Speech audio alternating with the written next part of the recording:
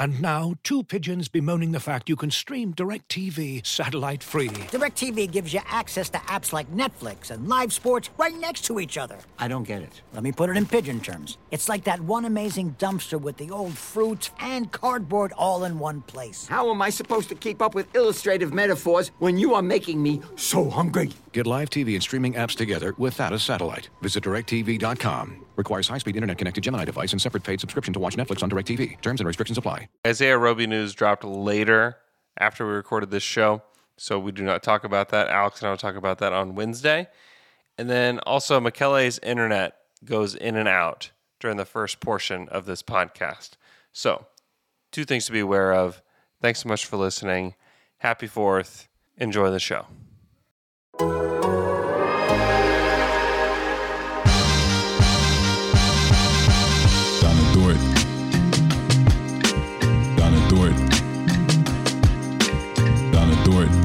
This is Lou Dort, and I'm down to dunk.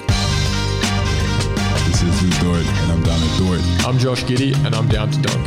Hey, this is Kenny Hustle, and I'm down to dunk. I'm Darius Baisley, and I'm down to dunk. I'm Mike Muscala, and I'm down to dunk. This is Poku, and I'm down to dunk. I love cereal. Captain Crunch, Cinnamon Toast Crunch, Cracklin Oat Bran. Oh, I can have these? I'm going to share with my team, but I'm going to hog most of them. Welcome to Down to Dunk. I'm your host, Andrew Schleck. We're part of the Athletic Podcast Network. With me, as always, actually rarely on Sundays. We used to do Sunday pods quite often, but not so much these days. Michele Berra. Michele, what's up? Well, everything is wrong at the Berra Mansion. Connection is terrible. I am forced in my bedroom, which is not the best place to record. So it will be an adventure. There's a rumor going around that now that Lou Dort has a lot more money, he is trying to sabotage things for you because he knows that you're the Dort hater. And this is him just saying in your face, Michele, because now I've got as much money as I could ever want. And I'm going to ruin the internet connection so this guy in Italy cannot trash me anymore. Well, he could have told me we could have reached like an arrangement. I could sell my opinion on Dort for like a stable line. No, I was about to say that contract actually looks better than what it is, and to defend Dort against what happened in the low post, where he said that it is like, wow, look at what whoever took from Houston and blah, blah, blah. Yeah. Like the Dort deal seems enormous, and it actually is big. It's big. But we don't know. I don't think we know yet. No one's released the details yet. No one's released the details yet. So it can very well be, hey, it's 4 years plus one that is either non-guaranteed or a team option. I don't see a player option there. And it may very well be full of incentives. Now, it's fair that those incentives are huge, but maybe it's $1 million per year. That wouldn't surprise me at all. Yeah. And if you account for the fact that the last year would probably be 20 millions, and you have an extra 3 millions that are not guaranteed unless you reach certain thresholds, then these contracts look like a 64 for 4, which is not a terrible deal for a 23 years old guy who proved to be a very good defender in the playoffs and improved steadily for 3 seasons in a row in terms of free throw percentage and 3-point percentage. This is actually, I think, what we had in mind as, hey, if it's under 16, that's not a bad deal. Mm-hmm. Yeah, I think it's fine. I don't think it's a value contract for Dort.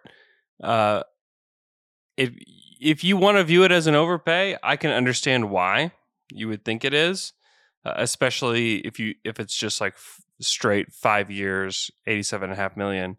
Yeah, that's probably an overpay. We don't know the contract details yet. Once those come through, I think we'll have a clearer picture as to if it makes it look better or worse or whatever. It's a fine deal for Lou Dort. To me, he's a guy who's proven he can be a rotation player in the playoffs.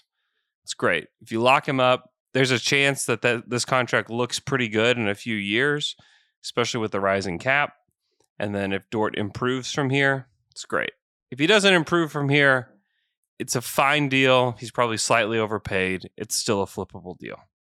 You know, that to me is kind of how I view it. It's a fine deal. There's nothing to be fired up about on either side, in my opinion. So it's fine. I don't know. I can't act like it's the greatest deal ever. I also think that I want Lou Dort around anyways, and giving him a 5-year deal. Once we get to that 4th or 5th year, I think that's where you're going to see the value of the contract if Lou Dort continues to improve. Also, the way they've lined this up is the current rookies will be getting their new contract extensions right before Lou's last year of this deal, which may or may not be an option year. And that could be pretty important, depending on where they are in the life cycle of the team. If 2 of these guys pop from this class and they're going to have to pay them a lot to have Lou on a mid-tier, low to mid-tier contract in that 5th year, could be pretty important to where this team is at in that year in particular. We're talking about 5 years, 5 seasons from now, that it really could be, it's just an interesting time to have a player on an expiring contract who will likely be in your playoff rotation moving into that season where you're going to have to start paying guys. Because a lot of people, when they think about cap space, they think about, signing free agents and bringing people in. For this Thunder team, because they have so many draft picks and they're going to have a lot of valuable picks, and they're going to have to pay Shea, they're going to have to pay Lou, obviously now. They're going to have to pay Josh Giddey at some point. They're going to have to pay Chet. And then if anybody else pops, Trey Mann, Usman, J-Dub, anybody, then you have to pay them too. That's when the cap space starts to vanish, right? And that's when it's important to have manageable contracts on the books. And so to lock him up for as long as you can, I think part of the play is like, hey, things are going to get expensive here relatively soon if we get to where we want to go. And so locking Lou up until he's 28 years old, it's fine. It's good. I think that it'll end up looking better as time goes on, especially in the 4th and 5th year, where like the average starter money is going to be 25, 26 million. And then you're paying well below market value on a starter. So I think that's kind of a good way to view it. Is it a value contract today? No. But could it be later on? Yes. But that's what the value contract is, though. Like a contract that may have upside. If you sign him to a contract that has no upside, like I think the Steven Adams deal, we knew in the moment he signed it that it was not a valid contract.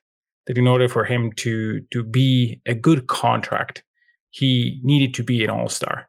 And it was like probably the, 10% outcome of that. In order for Lou to fulfill this contract, he has to be a good starter, which he is. So I also think that these contract carries 2 very important things in him. Mm-hmm. The first one is that the 2 sides negotiated a deal that was not, how can I say this? It was not needed. Like they could have waited another year. Yeah. They weren't forced to do it. They decided, both sides, to discuss a contract and come to an agreement that was amenable to both. Because both sides could have said, hey, no, this is not what I want to do. You cannot force me into this. I have another year. So I think that this is very important because it shows that Lou is probably willing not to test the market and sign what he feels like a little bit less than what he can earn in a year from now. And from OKC's standpoint, they forego the very cheap contract that, to be honest with you, it doesn't make any sense for them to pay this year when they have no issues in terms of tax, and to sign a deal that is a little bit over the value that is probably perceived in the league around Lou Dort. And the second part, which is very important to me, is exactly what you said about the 5th year. Now, if it's a full year, then yeah, it's an expiring contract that you can move easily if you need space. Mm-hmm. But if it's an option, we have seen OKC doing like contract negotiations with guys like Mike Muscala. He was owed 3.5. They said, okay, we still need you, but at 2 point whatever. Okay. So with Dort, it may be the same. You had a very good contract. Your value is around that. Let's renegotiate a longer deal, maybe declining now from 16, 17, 18, and going another 4 years because you're crucial for what we want to do. But it's like 19 million doesn't make any sense for us going forward. Yeah. So I really think that these two aspects of the contract are very, very important for OKC. Yeah. Yeah, totally agree. And I don't know what Lou's future holds with this team. To me, it could be about, holding value in the fifth year. It could just be about like maintaining the asset, because Sam has been really good at that. When you think back to like the Enes Kanter deal, like he just wanted to maintain the asset. He wasn't like necessarily like, man, we got to have Enes Kanter on this team. They wanted to maintain the asset, not just let that go, because you flip Enes into Melo, flipped into Dennis Schroeder, and you're able to keep that asset going. And I think that it could be the same. Those mid-tier assets are easily flippable into something else, because there's a chance that Dort doesn't fit with what we need here. I think that there's a chance that he does, and that we need a point of attack defender, and and I've said all of this, but there's also a chance that we get to year 2 of this contract, and it's like, whoa, okay, Dort's a good player, but man, if we don't get some real shooting on the wing, we can't make this work. And Chet is a good enough defender, and Shea has turned things around. He's a good enough defender. We really just don't need him, but we could use a better power forward, or we could use more shooting, or whatever it is. Then you flip him for something else. Or if a big time player comes on the market like a Paul George did, well, the Thunder had Victor Oladipo, who they had extended, and had Domantas Sabonis. They're able to flip those guys into Paul George. That's another reason why you want to keep these guys around and give them these mid-tier contracts, is that you can flip them into something better eventually. And so there's a lot of reasons to do it. It's not just that, oh my gosh, Lou Dort's going to be the third best player on this team. I don't think that. I think Lou Dort's a top 8 rotation player. That's what I think he's going to be ultimately. And he could be more than that. It's possibly less than that. But to me, there's just a lot of reasons why you just keep him around. Because if his demand is $20 million and you get him for 17.5 annually, like you probably just need to lock it up and just be done with it. And that way you can maintain the asset, keep him around. If he improves, great. If he doesn't, it's a fine contract that you can still flip. And you could eventually maybe turn him into like a big time piece along with other assets. So I think those are the reasons that you do it. Other than that, I think it's a mostly meh deal. The more I've thought about it and read about it, it's just like, it's not, I don't think any Thunder fan is like parading around saying like, oh, this is such a great deal. What a great deal. It's a fine deal. It's a fine deal that could look really good down the road, or maybe it doesn't. We just don't know. Today, it's a deal that got done, and I don't think it's going to kill the Thunder's financial flexibility in any way. So that's where we're at with it. Lots of questions came in from Twitter. This one from Michael McAfee, kind of interesting. Mark did an interview when the rookies were introduced. He said that Mark says that most of the guys align with their values, there being the team. Excluding guys that we don't believe will be on the roster next year, who are the guys in the program that you think least naturally align with the new brand of Thunder basketball, and why is it Bazley? I just lost McKelly. This is interesting. I think that we're talking about players that don't quite fit with what the Thunder want to do. Maybe that's culturally, maybe that's on the court. I think Darius definitely is one of those guys that theoretically could fit, but in some ways doesn't. His decision making is the one. Excuse me. His decision making is the one that you do worry about. Decisions that he makes with the basketball, decisions that he makes within the offense. Yeah, I think that he's definitely one that you struggle with a little bit. And then, I mean, Theo Maledon he's a fine decision maker. I don't know that he's a great decision maker. I think that he's definitely one. And then everybody else, I think, is, fits pretty well. And maybe Lou is one of those guys too. When we're talking about just like decision making and on the court, like he doesn't quite fit that mold of a player, but I think the competition level is something that the Thunder really look to and that they really like. So I think that's also a part of it as well. Let's see. Let's go to another question from at Simon Eat Dog. He says, Alex mentioned that report of the Suns organization not prioritizing the draft and having minimal scouting department. Knowing the Thunder have a heavy emphasis in the draft, do you have any inside knowledge to the depth of scouting, the scouting department, structure, personnel, etc.? I don't know specifics. However, I do know that they definitely value scouting, international scouting. I mean, I can assure you that especially in non-COVID times, that the Thunder have seen all the guys in the draft in person probably for years. You have the guys like J-Dub who kind of pop up later in their college careers, but for the most part, they're seeing these guys and they make it a priority to be a team that's present, and they care very, very much about the draft. I mean, they are the anti-Suns when it comes to the draft. They want to be a part of the draft in many ways. And also it helps you in the future too, because if you have a scouting report and your scouts know everybody in the top 10 really well, and let's say somebody comes available via trade, you might want them. So there's a lot of reasons to continue scouting, and there's a lot of reasons why it's really weird that a team like Phoenix wouldn't value the draft at all. Michele's back. Michele, here's a question from Ethan Nickel 4. If you could only have either Shea or Giddey become a career 40% three-point shooter on 8 attempts per game, woo! Who would you choose? The player you don't choose becomes a 30% three-point shooter over their career. Ouch. Who would that be, Michele? I think that you have to go Giddey.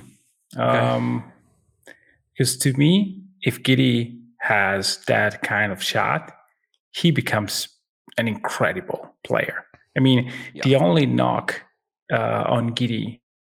Oh no, he's frozen. The only 2 knocks on Giddey as a draft prospect were lead and can shoot. So if he fixes one, I do think that he is incredible. I mean, Shea had a season with 40% from 3, and he was a borderline all-star. But for some reason, I see Giddey as having a little bit more of upside if everything pans out, just because he's 6'8", with something that nobody in the league has besides like 5 players probably, which is an elite passing vision. So if he really shots 40% from 3, then he is really tall version of Jason Kidd, which is an unbelievable player. Yeah, and on that kind of volume, I mean, he's better than Kidd probably. I maybe not because minus the defense, because Kidd was a really good defender. Yeah, but Kidd was a good positional defender as well. It's not like a guy who could like really slide with super quick guards. He was a good defender even when he was 40 because he knew where to be. And I think that Josh will achieve that. Mm-hmm. Benelphin King wants to know if the Thunder made a mistake passing on Keegan Murray at 2. Yeah, of course. Why not? Like, why not having? No, I don't think that, again, when it's all said and settled from this draft in 2 years, it may not be a terrible draft pick. It's not Marvin Bagley, but it could be. It could be. Yeah. This is just, it's a good reminder that don't use Summer League as your measuring stick for players, good or bad. You know, there's been players, I mean, look at Trey Mann had a Summer League that was just kind of like, oh no, like how good is this guy? I don't know how good Trey Mann is. He wasn't good in Summer League, I can tell you that. And, you know, for him to have a 20-point quarter against the Boston Celtics late in the season, yeah, I wouldn't have predicted that was going to happen after Summer League. So don't use Summer League as your measuring stick for anybody. There was jubilation about the draft that the Rockets had after Summer League, and it was a good draft. But after like taking another look at it, you're like, yeah, it was okay. Like it was pretty good. Like getting Jalen Green was good. Everything else is kind of like, I don't know. But during Summer League, everybody was just falling over themselves. Even for Kuminga, I think people were falling over themselves. I don't know that people feel that way now because he couldn't play in the playoffs at all. So we'll see. At Alex_Bullerjack wants to know, who do you both prefer as the third option next to SGA and Giddey in a Kenrich, J-Dub, and Dort? And are the specific roles you'd like them utilized in this season? So who do you like as kind of the third wing next to those two the most? It's too early to say. I wouldn't rule out Jeng as a third wing. Ooh, now, I don't think. Okay. Yeah, I wouldn't rule him out as a wing, not as a wing that will be better than the other two this year. I don't think that will be the case.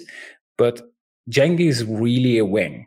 We don't need to think about him as a power forward necessarily. He's more a guard than a power forward today.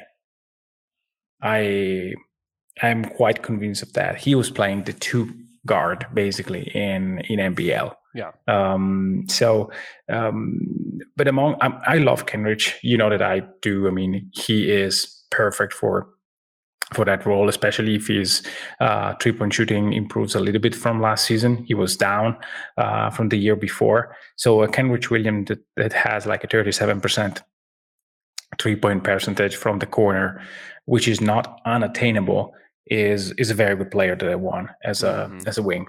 Now, I don't think that he will start, but I wouldn't be opposed to that. Yeah, I don't know who I would probably want to see J-Dub in this role the most, just because he is such a multi-skilled offensive player compared to the other two. Not that the other two can't do anything on offense, but I look at J-Dub and think of him as somebody that can take possessions in the pick and roll. He can shoot it. I would also just like to see those two operate with like a real shooter next to them. And Kenrich has been a good shooter in spurts. I don't know that he's going to get the respect of a shooter. Whereas with J-Dub, I think that he can get the respect of like a real shooter. And so what does that look like? I think is a really good question, because I think it'll open things up. And then defensively, it's not that inspiring, honestly. It's going to be just like Chet's going to have to clean up everything for this crew. So but if you want to go all offense, why not getting like Trey Mann in the mix? Let's just bomb from anywhere. And if I think Trey's a part of that too. I think Trey should be in that mix as well. He's going to get forgotten in a lot of these discussions just because he's not the new shiny toy. Like Dort's got his new deal. We have this new guard to play around with. Like Kenrich has the lunch lady hair. You know, don't forget about Trey. Trey's an interesting piece to all of this. Let's see. Yeah, I think so. At Michael McAfee, does Dort's contract number suggest that he will be the starter for the foreseeable future? For me, it's hard to see paying him that much more and come off the bench unless Jang or Jalen really pops. Yeah, I don't think that it means that he's the starter for the foreseeable future. No. That number is actually below the level of the average starter now. And it takes a while to like recalibrate our brains to like what an average starter gets paid. And from what I've heard, this is below that now. So I don't think that they're married to any situation, honestly, with regards to starting or who's coming off the bench or whatever. I think that it remains to be seen. Will he start this season? Yeah, I think he will. Will he be the starter next season? I don't know. Will he be on the team next year? I don't know. I don't think that a number commits you to a certain level of whatever.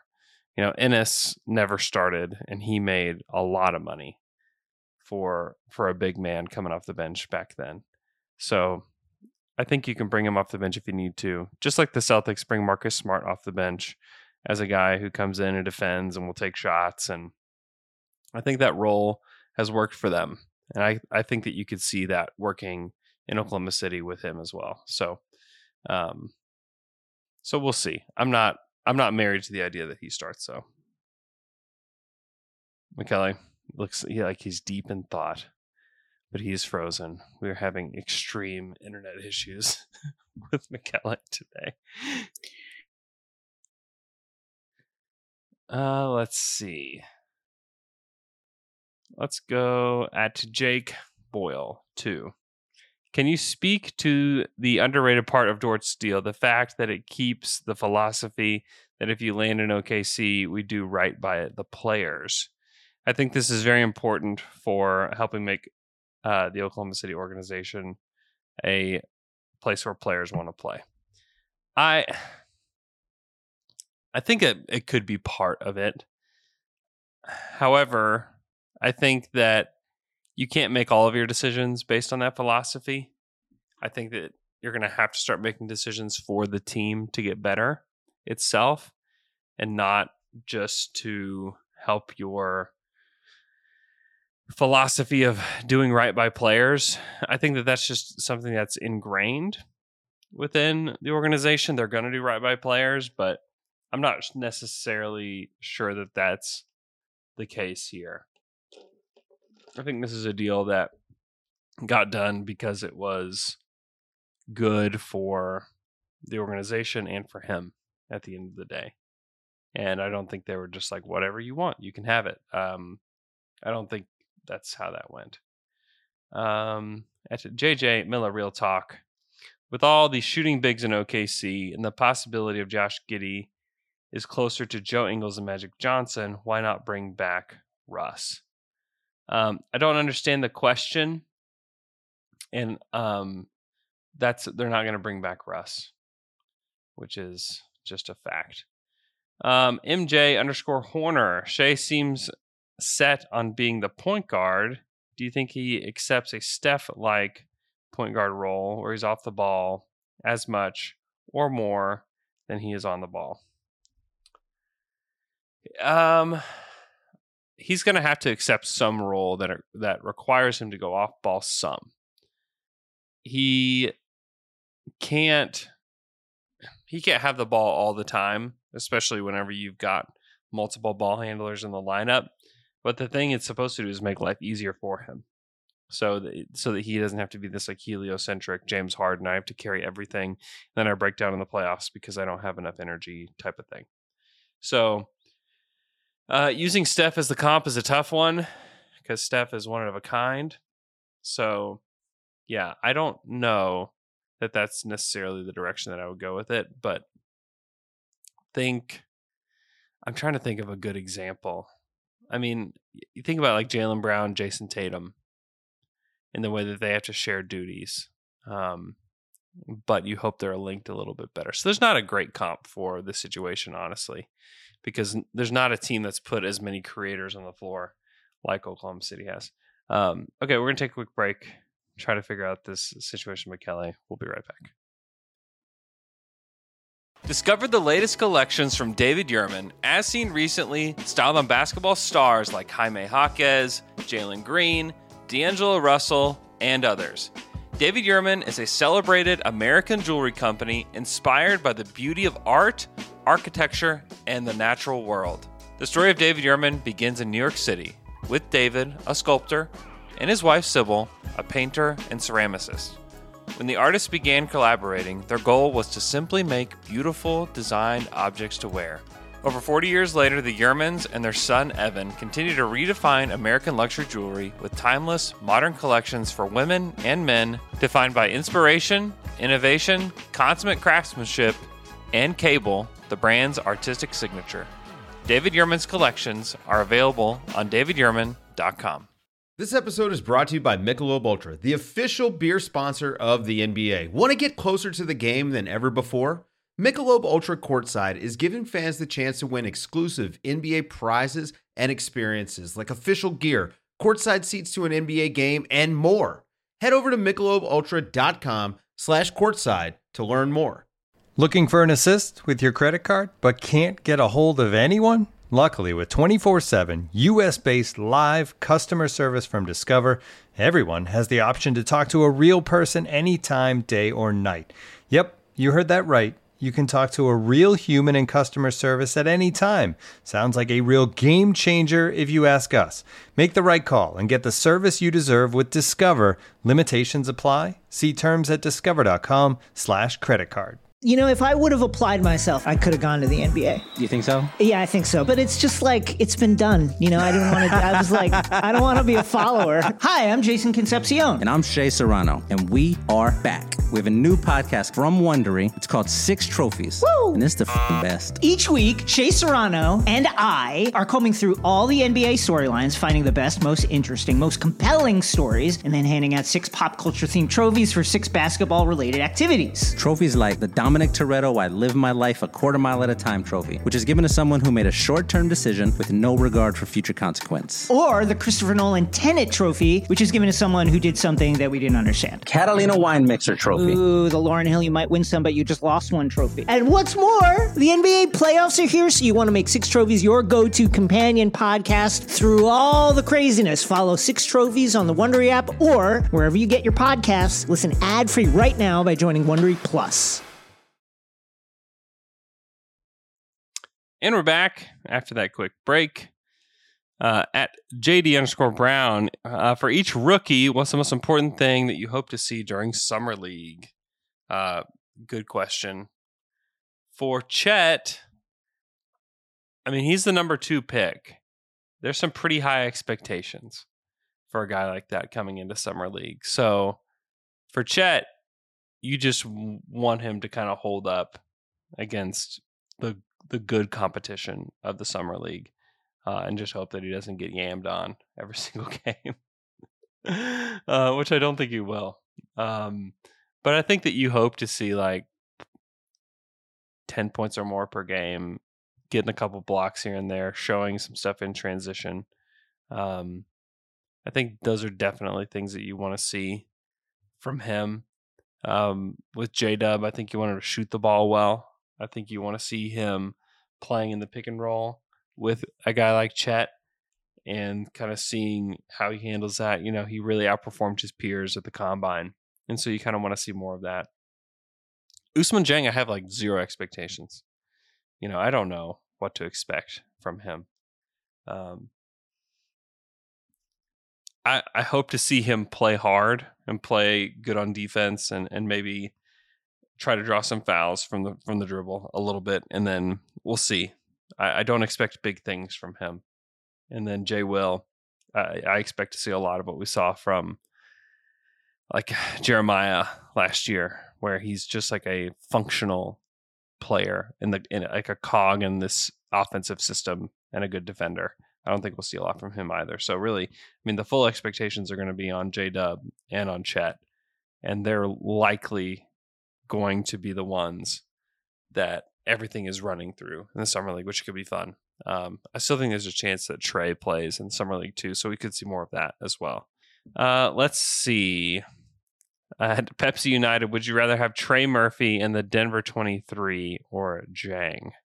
The Denver 23 or Jang? I mean, I'd rather have Trey Murphy than Jang right now, but We also, I mean, he's a lot younger. Dieng is a lot younger than Trey Murphy. But I like the skill set of Trey Murphy today. So I'll say Trey Murphy in the Denver 23 at this point is probably what I'd rather have, but who knows? It's probably unfair to Dieng to say that. I think that he's obviously somebody that was well sought after in the draft, and I don't know what else to say. He wasn't my favorite player in the draft.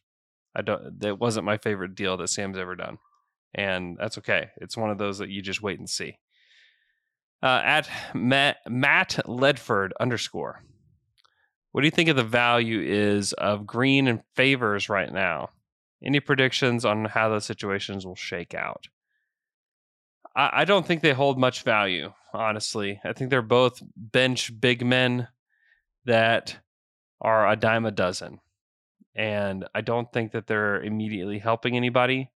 I don't think that any team is hurting because they don't have them. So I think the most likely outcome is that they probably get some kind of buyout, and then they can go choose their team toward the end of free agency. That would be my guess. There's a chance they get traded. Yes, there is. Are they going to bring back something that's significant? No. So I would still lean toward buyout. And then there's a possibility of a trade. A trade would be much easier, especially if you can make a 2 or 3 for 1 trade. It would just make the life of the Thunder general manager a little easier if that were possible. So that's kind of what I think. At Michael on Sports, I know it's not always the best reflection of talent, but what are you hoping to see from the rookies and Giddey, Trey, and Poku in Summer League? So we discussed the rookies already. Giddey, Trey, and Poku are interesting. Very interesting. We will see them starting Tuesday night. They play in the Utah Summer League. They play Tuesday, Wednesday, Thursday. Alex and I will have a little recap of them. You expect to see improvement for all of those guys. I think it's important to see improvement, especially from Giddey on his jumper. I think Trey and his overall aggressiveness, I think, is something that you want to see. And then Poku, oh man, like Poku just needs to give us some kind of consistent play where you don't watch him and think, oh my goodness, does he need to go back to the G League? Like, he needs to show himself as a rotation player. That's what I want to see from him. Michele, what do you want to see from Giddey, Trey, and Poku in Summer League? Oh, this is a very interesting question. Can you hear me fine? Is this terrible or? It's fine. Yeah, it works. So, first of all, I want to be able to watch them. So from Trey, I really want to see him abusing his 3-point shot a lot. I just want him to show us how he can easily get to his pull-up and just like be great at that. For Giddey, on Trey, I would also love to be able to evaluate a little bit his defense, but in Summer League, that is not what you are there to evaluate. So I don't think that you will be able to gather anything from that standpoint. From Giddey, of course, I want to see the shot. I want to see how it changed, if it's quick enough, especially because, I mean, he used to put the ball on his end and then let it fly with a slow release. I want to see if he worked on that or if it's just going in, but the movement is always the same. Mm-hmm. So I'm really looking forward for that. I think that this is basically the most important thing, team-wise, that we will see there. With Giddey, I also want to see if he's bigger and stronger, if he looks stronger, quicker, his athletic evolution. That is something that I really want to see how it goes, because in Summer League, you're basically facing NBA caliber athlete, or at least you can face elite athletes. And so I really want to see how you compare with the bunch. With Pokusevski, I caught the last few words of your answer, and I think that I have basically the same opinion. Like, we need to see something consistent. We need to see him in a role. We need to see him not freestyling every single possession and do something that is actually good in terms of basketball. Like, can he make the correct read? At a certain point during the season, he was playing in a system, and I want to see him in that mold, but just more effective. This is what I think we should expect from Pokusevski. Yeah. My expectations are very low for Poku. I just want to see a functional player out there. And if he can do that, it's great. I think we'll all feel a little bit better. If he looks like a mess out there like he did in the first half of last season, it's pretty concerning. It'll be pretty concerning. Mendenhall 10. Why is Ousmane Dieng not a playmaking Darius Bazley? I think the hope with Dieng, and it's like, playmaking is such an interesting word because it implies a lot of things about a player. And a lot of things that make Darius different from Dieng. Because in order to be a playmaker, you have to see the court in a certain way. And you have to play the game in a certain way. And that distinction is a huge one, by the way. Like, a playmaking Darius Bazley is a giant distinction. They're vastly different players just because of the playmaking. If Darius could be a playmaker, he would think the game in a way where he wouldn't do the stuff that he does, like whenever he goes ISO, just out of nowhere in the middle of a game, when he goes completely out of the flow of the offense. Like, playmakers don't do that kind of stuff. They understand the game. They understand the flow of the offense. And I think that's something that Dieng does well. Like, he fit really well with what the Breakers wanted him to do last year, both offensively and defensively, and didn't try to prove to anybody that he was the man, even though he was like a heavily sought after teenager in the NBL. He played as a part of a system with grown men, and he knew what to do. And I think that it needs to be understood that, like, while Dieng is needs more experience, he's further along than Bazley and Poku were in their progressions. He's further along than those guys are. So there's a chance that we see some Dieng minutes this year and him looking okay. Like, and the hope is that he's a guy that can be a decision maker with the ball, a good defender, and then with upside, where Bazley is, the thing that Bazley struggles with most is, in my opinion, is decision making on both ends, because you can see the gears turning a little bit too much sometimes with him, and that's okay. He just has to work really hard to make things work, for him and for the team on the court on both ends, where I think Dieng is just like more of a natural basketball player, if that makes sense. Yeah, and I also want to stress the fact that we need to really think and assess on what is the word playmaking in modern NBA. Is this making a good pass? Yeah, as well, but this is not the crucial point. I think that what we have in mind as a playmaker is a guy that is able to understand and read what is in front of him. And making a play may mean a lot of different things. There are guys like Klay Thompson and Steph Curry that don't play make in terms of assists necessarily. Steph does, Klay doesn't. But they are making plays with their movement, and they are creating space. So I think that is also playmaking and decision-making and understanding of the game. So I think that what Bazley is struggling with the most is understanding how to play in a flow that maximizes him. Instead, he tries to, and to me too many times, to maximize himself. And it's not good for the flow, and it's not working. Like, there are players like TJ Warren that are playing not inside the system, but the ball goes in to a very substantial and nice degree. And so you can say, okay, you're freestyling, but at least you're making it work. There are players that are ball stoppers. They don't play in the flow of the game. Kawhi with the Raptors. Who cares? Like, they're making shots. And so that's fine.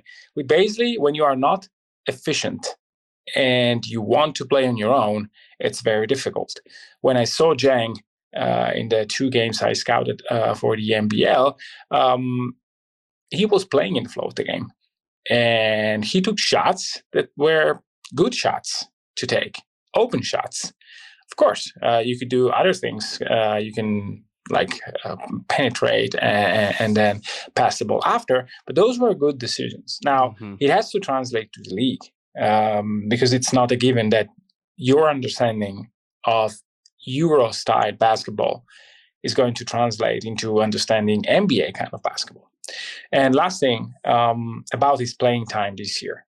I mean, Theo Maledon played his first season, and his career in France was much worse than Jang one's. Yeah. Jang was, as you mentioned, and as I think it was Rafael Barlow, or I don't remember which guest said, hey, this guy, he got offers from everywhere, basically. It was, I don't remember if it was Barlow or another guest. Apologize if I got it wrong. But in any case, it was Derek Murray. Yeah, probably so. Sorry. But I mean, to me, he like Theo Maledon was a fine player in France. This guy was, hey, I'll pay you a lot to come to the NBL. So I think that we should expect playing time for him. Yeah. And one of his calling cards was defense in the NBL too. You know, he is a pretty good on-ball defender. He's not the greatest athlete, but he makes up for it with his length and his just general basketball IQ. So, yeah, if you're excited about Bazley swatting three-point shots, I mean, Jang can do that as well. I mean, I've saw him like swatting pull-up jumpers away just because he's quite long and he reaches quite far and he's in a good position. Now, the thing, and then I'll allow you to answer the next question, to read the next question. I really love the fact that he transforms a little bit defensively. On offense, he's not physical. On defense, he's really physical. So I really want to see that. I'm not projecting anything because we have to admit, we don't know how he will project in the league. I mean, you have ideas, but I love the fact that in defense he was, hey, I'm here, I'm aggressive, and I'm very, very aware of everything that is going on around me. This is a question from Sean Cargill. He says, do you think the new two-way signing was just to see how he does in the summer league? The Thunder signed guard Eugene Amayori. That's probably not right. They signed him yesterday. He was playing the G League last year, 15-6-3 for the G League. He's 6'7". He's a 25-year-old player. Played 4 years in college. 3 of those are at Rutgers. And then has been in the G League, originally from Nigeria. I know little to nothing about him. He's thick daddy. I do know that. He's a big, big dog. It's not a summer league thing because you can sign somebody to your summer league roster without giving them a contract. So I don't think it's necessarily that. I think obviously they have more interest in him than just that. So that I don't know. It remains to be seen. They have signed a lot of guys to these two-way spots and just, cut them loose. So I wouldn't read too much into it. I think they do have a level of interest in him. The level of interest is two-way interest, and that's it. I just think they saw the way he performed in the G League, thought, okay, maybe this could work. Maybe he could be a Kenrich Williams type of wing for us. If it works out, great. You have another one. If it doesn't, cut him loose. I don't think this is about Summer League, though. He'll probably play on the Summer League team, but they're going to bring several players in on the Summer League team that you've never heard of. just like they brought Eugene in yesterday and we'd never heard of him. So I do think that there is it's a notch above Summer League interest. Yeah, or it may be just Summer League interest with other teams being interest. And so you have the two-way and you say, hey, I really want to see him in my system. Yeah. So I'm not contradicting what you say. I just think that, hey, it might be that he's going to be cut anyway after Summer League. Yeah. Because totally possible. Like it's that he stays here past Summer League. But maybe this is a way to say, hey, we really want to test him out and not just watching him on another G League team. Maybe he has offers and his agent played that card, say, hey, you want my guy? It's going to be a two-way, at least for the summer. Yeah. And as a team, you say, okay, or maybe it's a Paul Watson thing that end up really poorly, but these things are okay if they end up poorly because you've missed out for half of the season of Lindsey Water. Okay. Yeah. It's these two-way deals are not detrimental. Remember, Dort was a two-way contract. So you cycle through as many of these guys as you can. No, and maybe they work out. And maybe Eugene is the next star of the Oklahoma City Thunder. I don't know. Nobody knows. Probably isn't. But you implying Dort is a star? No, not implying that. A lot of people, it's weird. The Dort contract is one of the weirder ones because if you act like it's okay that it happened, some people are like, oh my gosh, look at this guy. What a homer. It's just it's a weird deal. Dort is an interesting player. Because you can get it's a hell of a player. It's a hell of a player. I don't even know what to say, honestly, about him. Do you see any of the footage from Shea playing with Team Canada against the Dominican Republic? Yeah. Yeah.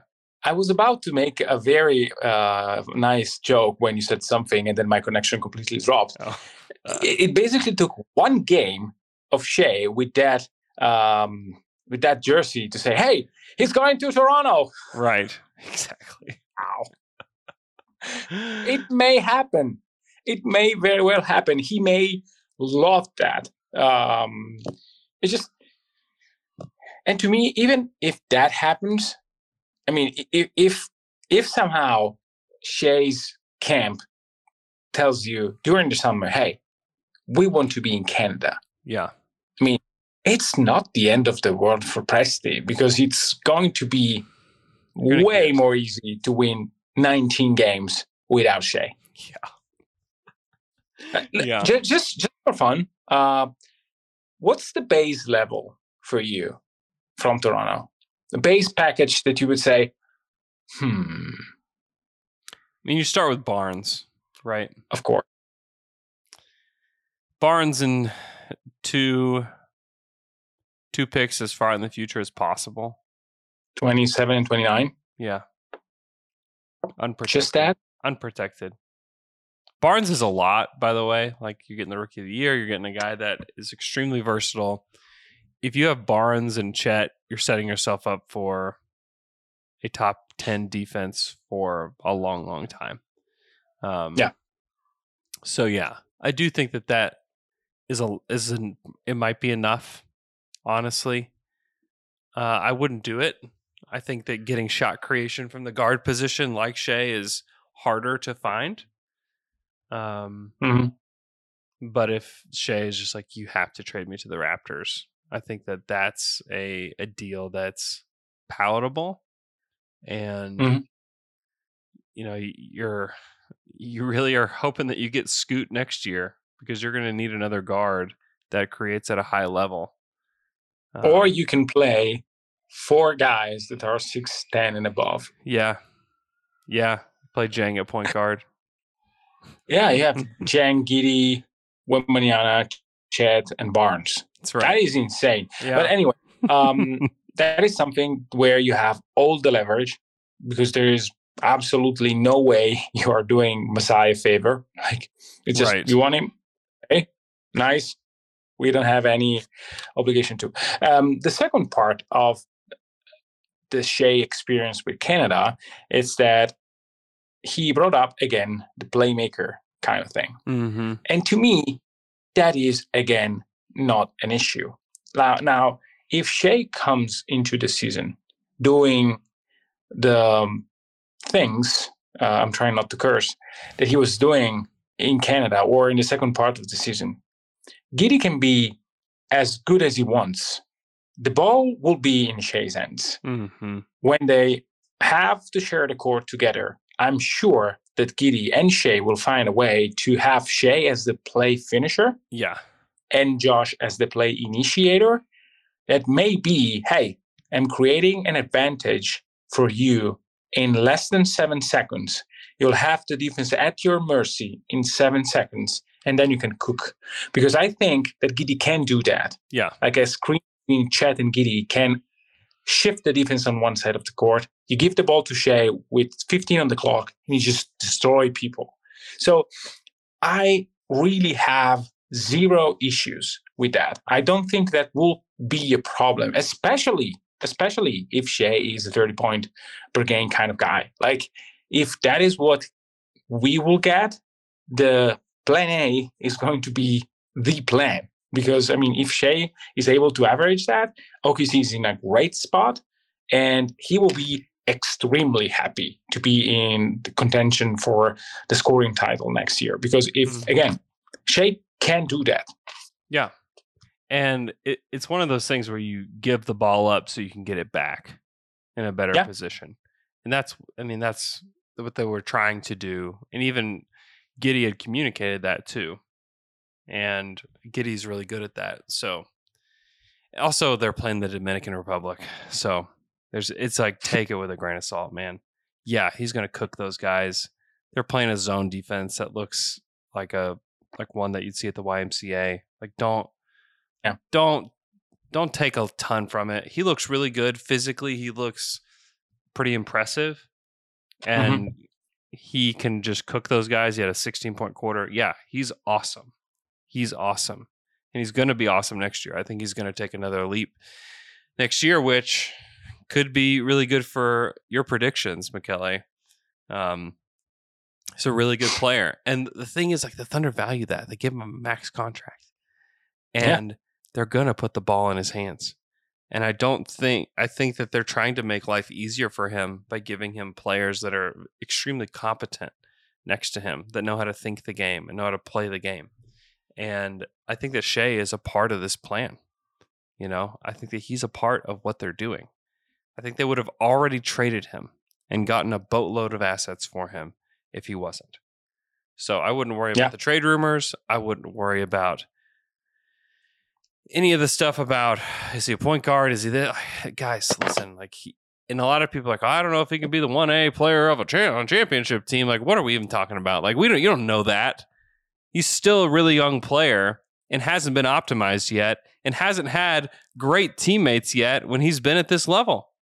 So give it time before you decide at home, sitting on your couch, that Shai Gilgeous-Alexander isn't the number one guy on a championship team. You don't know that. I don't know that. We have a lot to learn about who Shai's going to be with this crew and what it looks like. And like, this is still in some way step one, because we are now getting another blue chip prospect in here that's going to change the face of everything that they've ever done here as long as Shai's been here. Yeah. And can we say something? Because I think that this is 1A on a championship team is BS argument on any level about any player. Like, there are literally 5 guys to me that are A1 on a championship team and are the guys that actually did it. I remember hearing, hey, Dame Lillard can be the first option on a championship team. Okay, maybe. He wasn't. He isn't. James Harden wasn't a number one option. No number 2 option. Joel Embiid is not. Like, of course he can be.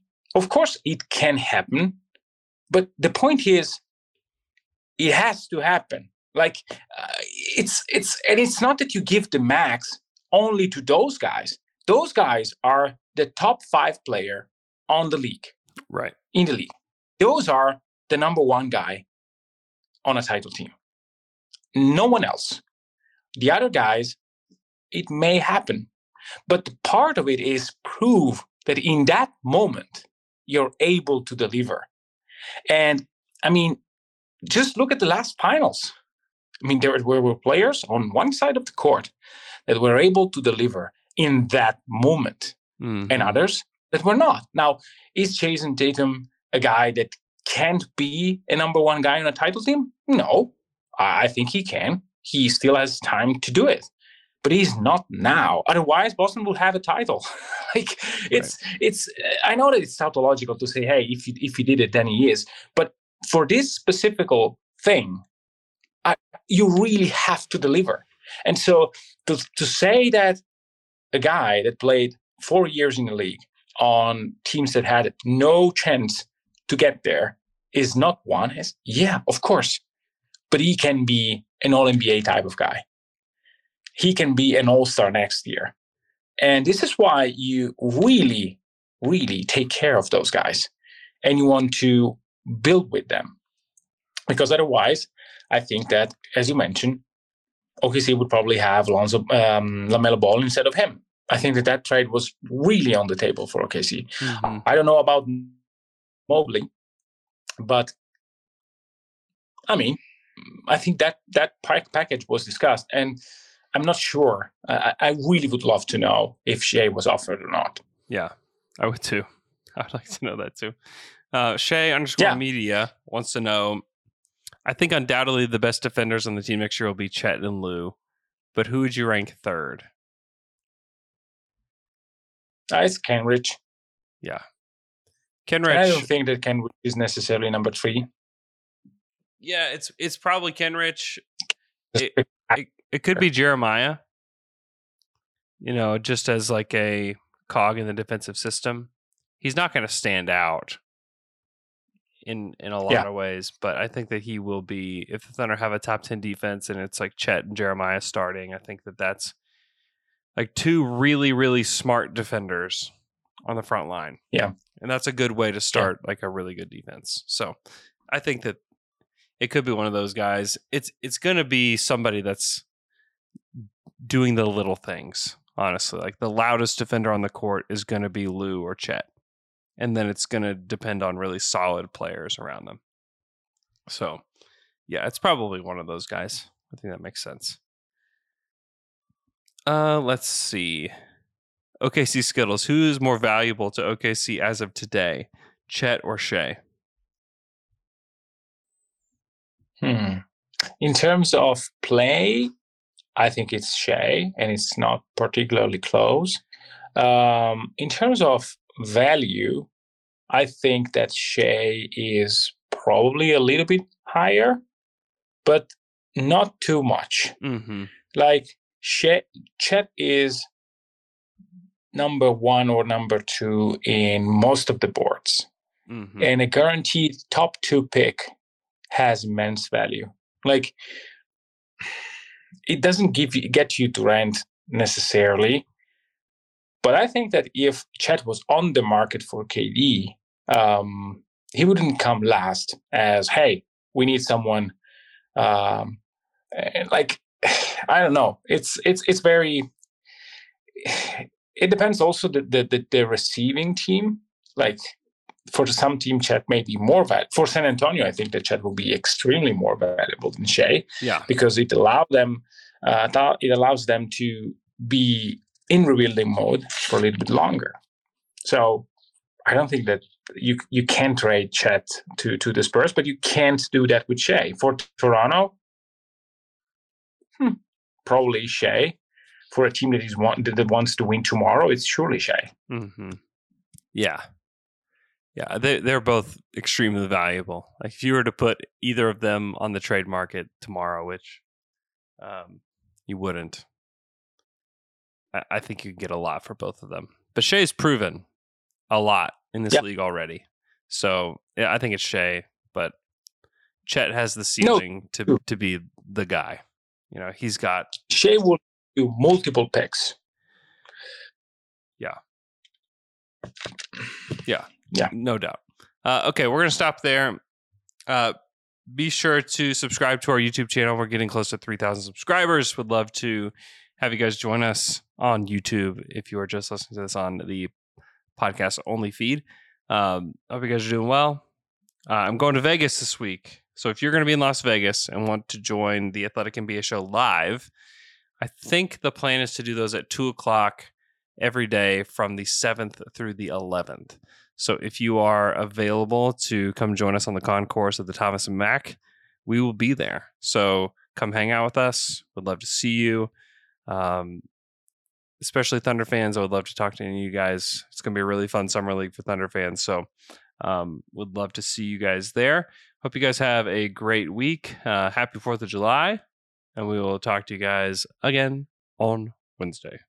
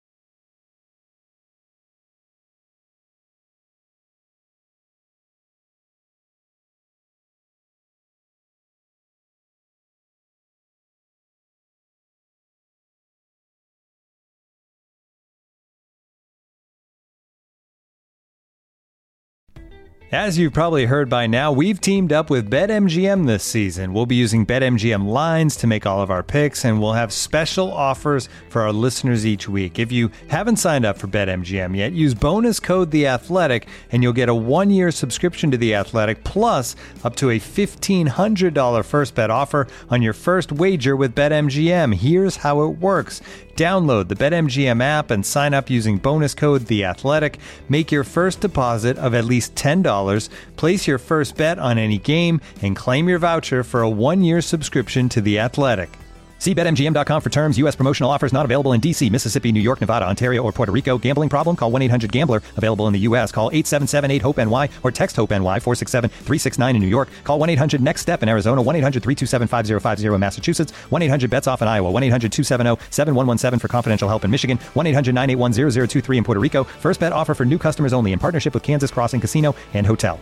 Don't forget, if you haven't signed up for BetMGM yet, use bonus code The Athletic, and you'll get a 1-year subscription to The Athletic, plus up to a $1,500 first bet offer on your first wager.